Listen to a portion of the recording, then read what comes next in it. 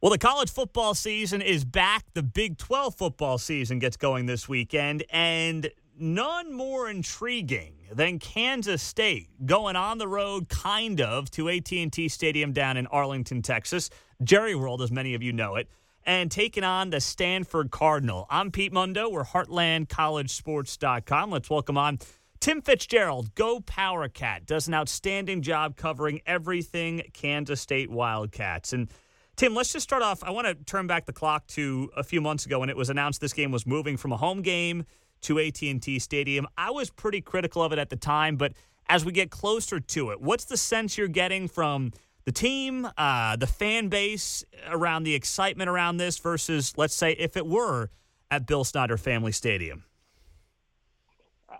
I think it would be more if it was in Manhattan because it'd be really cool because, honestly, with Bill Snyder, you just didn't get these games very often. So have a game of that stature in Manhattan meant a lot to people, and there'll be ones coming up in the future.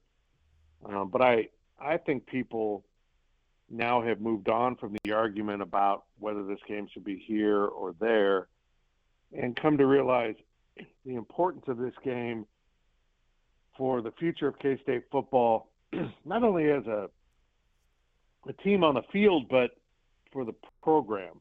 How the program is perceived if they can put on a good show from not just the team on the field, but the fans in the stands and show the world that, K-Staters take their football seriously. And Pete, if I'm hearing the numbers right, and I'm going to try to verify that later today when I meet with some people, but they're approaching ticket sales that would come close to matching season ticket sales, extracting students out of that. So that's pretty impressive to pack up and move a big chunk of your fan base to 8 hours away for a football game, and that's a testament to how loyal this fan base is, but how engaged they are in this season, and I think they understand how important it is. I'm so glad you mentioned that, Tim, and you're clearly referring to as well the backdrop of conference realignment and the fact that these other 8 Big 12 schools kind of have a bullseye on them in some capacity in the sport. They're being looked at as kind of dead men walking. But if K-State packs Jerry World and the team has a really good showing against, a Pac-12 program that has been down a little bit lately but has had a lot of success under David Shaw, I mean, that's a statement that I think not just K-State needs, Tim, but I think the entire Big 12 could use a statement like that. Yeah, you're right. You're right.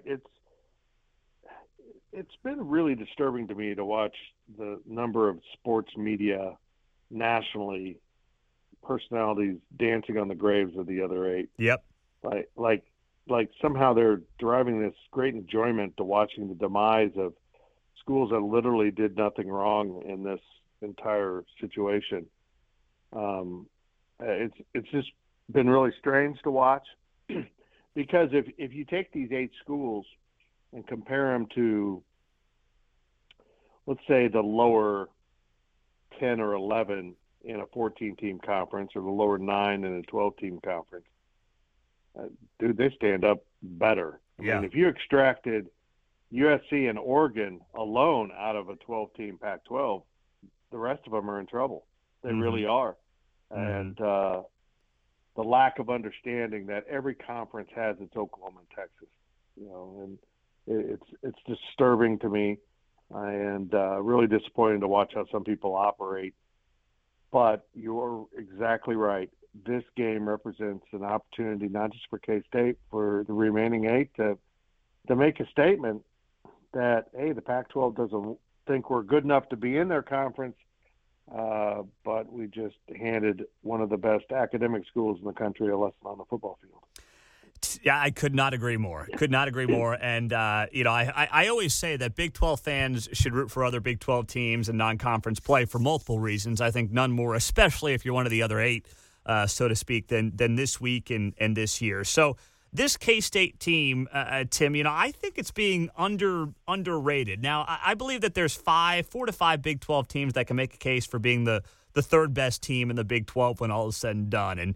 And K-State can make an argument it's in that conversation. Where are we right now in terms of confidence from Chris Kleiman and what he's got in year 3 with Thompson back, Deuce Vaughn back, and everybody else? The offensive line is rebuilt after going through some issues last year. Where is Coach at on what he's got here in 2021?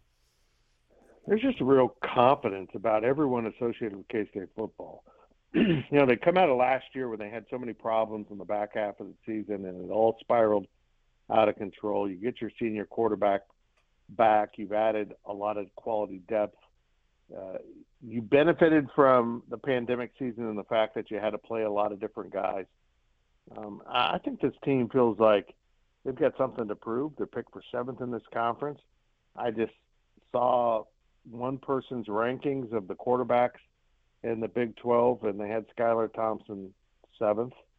I'm not going to argue that Skylar Thompson's an All-American or even All-Conference, but, heaven forbid he would beat Oklahoma 3 years in a row. He might drop to 8th.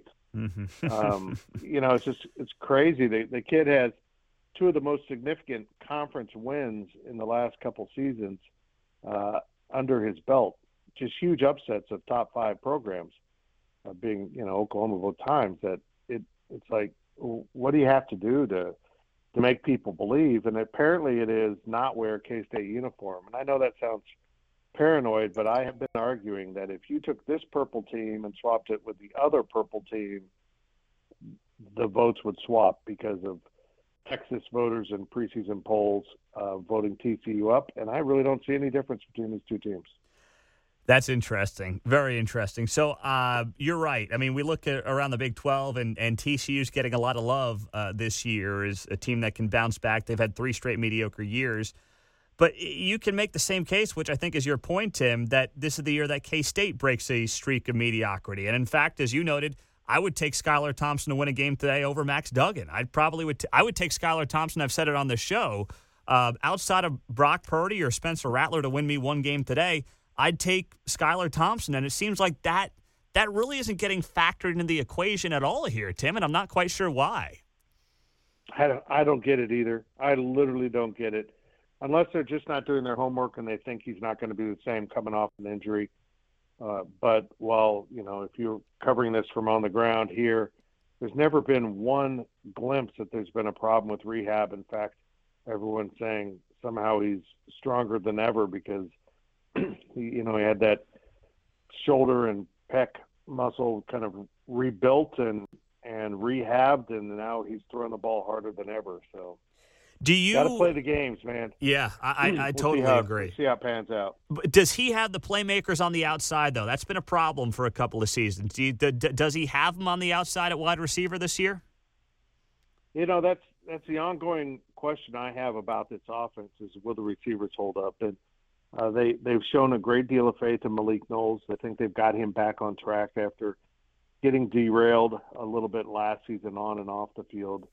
And he's really important. I'm a little shocked they didn't go out and add some more pieces at receiver, particularly a transfer from another Division I program. They did bring in a junior college receiver late in the process. But, Pete, I also think something to watch out for is they're pretty stacked at tight end and running back. And I think we're going to see a lot of personnel arrangements that, go from 2 backs and 2 tight ends to splitting a couple guys out.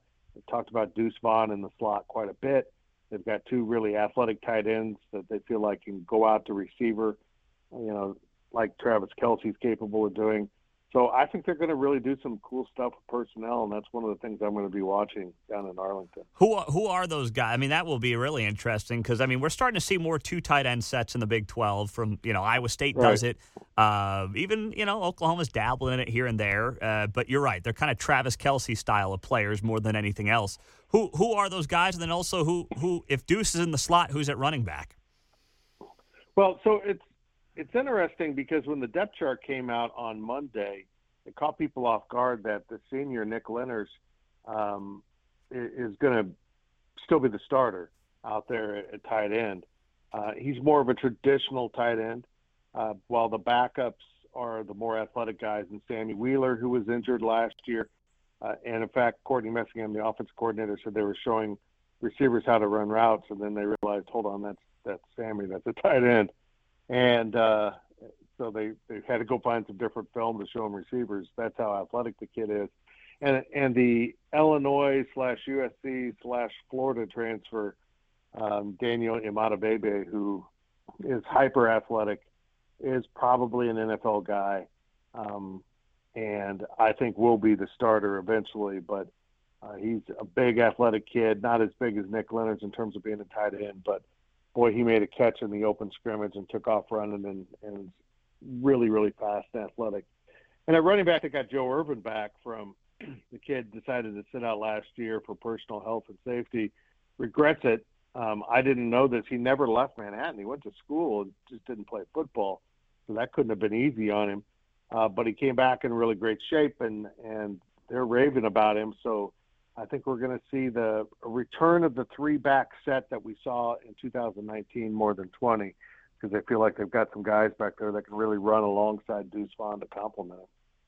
Interesting. Tim Fitzgerald, Go Power Cat, is joining us here on the show. So defensively, Tim, where are we on that side of the ball with this team as it currently exists right now? I mean, we know that Wyatt Hubert's gone. There's maybe some questions at each level, frankly, for the defense. So how have we figured out that side of the ball here going into the season?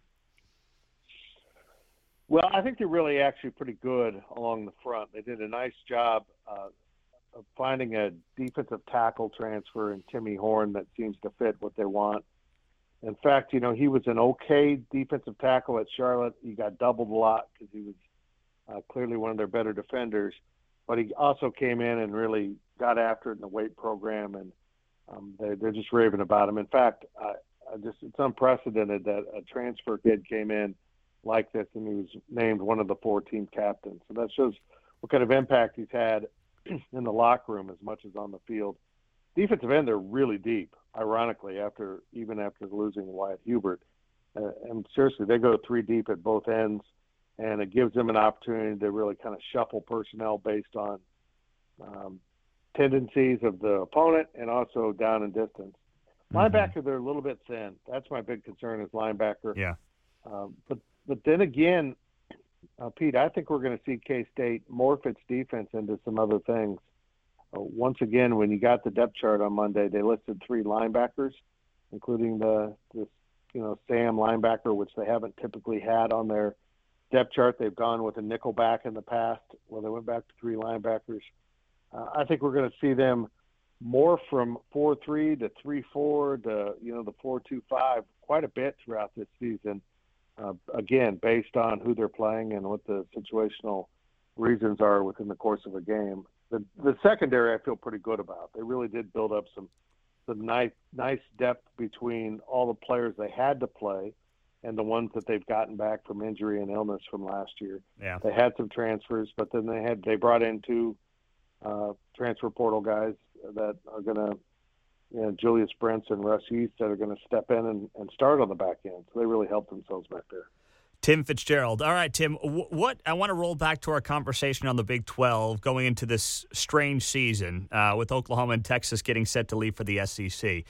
We know the Pac-12 is not expanding, so now the Big 12 has put together an expansion committee. First, I guess it's a 2-part question in terms of what do you think should happen, and then also what is the word out of K-State, out of Manhattan, in terms of what is in its best interests? Well, I think we come to realize that the 8 are sticking together. I was critical, and many people were even more critical of Gene Taylor in the early days of this situation for kind of standing pat and standing up and saying, look, these 8 schools aren't going anywhere. We're sticking together. And it was a little scary for K-Staters because they thought he was missing the boat, and now it appears he was exactly right. And the 8 will stick together. They have no other options, but they also have so much money on the table with the grant of rights contracts and what Texas and Oklahoma owe that no one is dumb enough to pass that up. So I think we're headed to full-fledged expansion. I'm a little upset I wasn't included on the committee. While I know that I'm not part of any athletic department, I have lots of thoughts, Pete, and I feel like I've got things to contribute. I think we all recognize that. And I think bringing Tulane and Las Vegas into the conference is really important for me. And they're just ignoring my needs. And I'm happy about that, Pete. Tim, you're too dry for your own good sometimes. Jeez. I'm like, where is he going with this? Yeah, I'm really happy they're seriously looking at this. And again, we're in this situation because of Texas. It's all been because of Texas. They wouldn't let the conference expand in 2016 when they kind of came to the conclusion that they wanted to add Cincinnati and probably Central Florida or BYU. They certainly weren't going to let BYU into the conference based on, the school's stance on LGBTQ things. And, I now looking back, I realized Texas wanted to keep the conference under its thumb by having enough votes it could control in 10 schools, and also knew that it put the Big 12 in a very vulnerable position and gave them even more power over these schools, which it exercised with this betrayal. But I think they'll get busy adding schools here by, year's end, whether that's calendar or school, I'm not sure. And I'm not sure what the actual timetable for those teams joining the conference. But the Big 12 is in good shape to add schools. And the schools are lined up to join the conference. And what do you think the future is media-wise for the Big 12? I mean, is ESPN, that relationship is very much fractured for a multitude of reasons. Fox is obviously a partner, but do you think it could be the Big 12 who goes down the road of, looking at some of the cord-cutting options, whether it's a streaming service, whoever it might be, an Amazon? I mean, is that a play for the Big 12? Someone's got to get into this industry because CBS losing the SEC in the upcoming years is a big void. And not having that third player to go with Fox and ESPN/ABC is really difficult for everyone trying to negotiate. The new Pac-12 commissioner mentioned that in the Historic Alliance press conference that was, very riveting. And he mentioned, we've got to bring more entities into this. And he's exactly right, because Fox can't really counterbalance ESPN the way we all need it to. And I think you're right. First of all, we've got to keep CBS in college football in some form. And also, we really need to get an Amazon or Danzig, or however you pronounce that, someone into the streaming realm for a conference like the Big 12.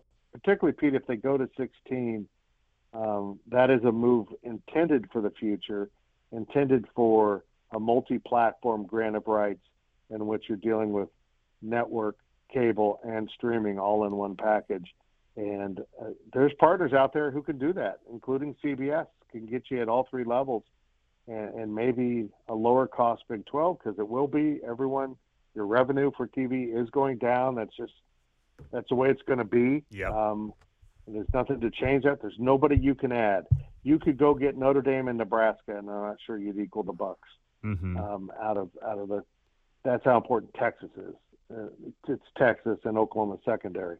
So we'll see how it plays out. But I think the Big 12 needs to push forward and hopes that, and it's a big gamble, that the media world catches up the need for diversity and platforms. I could not agree more. Tim Fitzgerald, go Power Cat. K-State, one of the premier games this weekend, certainly in the Big 12, taking on Stanford down in Jerry World. Tim, enjoy the trip down there. I know it's not New Orleans or Vegas, but I think you'll have a good time, my friend. Thanks so much. Yeah, at least I can drive there. Nobody wants me driving to New Orleans or Vegas. I don't want you driving home, most importantly. There you go. Tim, we'll talk to you soon, my friend. Thanks so much. Thank you, Pete. He's the man, Tim Fitzgerald, on HeartlandCollegeSports.com. I'm Pete Mundo. It is game week. Oh, my goodness. And that K-State-Stanford game, one of the top Big 12 games to keep an eye on, no doubt about it. By the way, we're going to have our picks against the spread here coming up. All right, that's coming up before the end of the week, so hang tight. Hit that subscribe button on this podcast, all right? Do it there and leave us a quick rating and review, maybe. What do you think? All right, you leave a rating and a review. You've got a free Heartland College Sports koozie coming your way for free. Only way to get it. And we've got 494 ratings. Can we get to 500? What do you think, 500? By the time we get to kickoff on Saturday for all the games, can you do that for us? 6 more. That just means 6 of you. That's you I know you want to do it. Hit that 5-star. We love you guys. And subscribe as well because our picks are coming down soon, all right? Have a great day, and we'll talk to you guys. Games are coming up. I cannot wait. All right, so hit that subscribe button. Talk to you guys soon on HeartlandCollegeSports.com.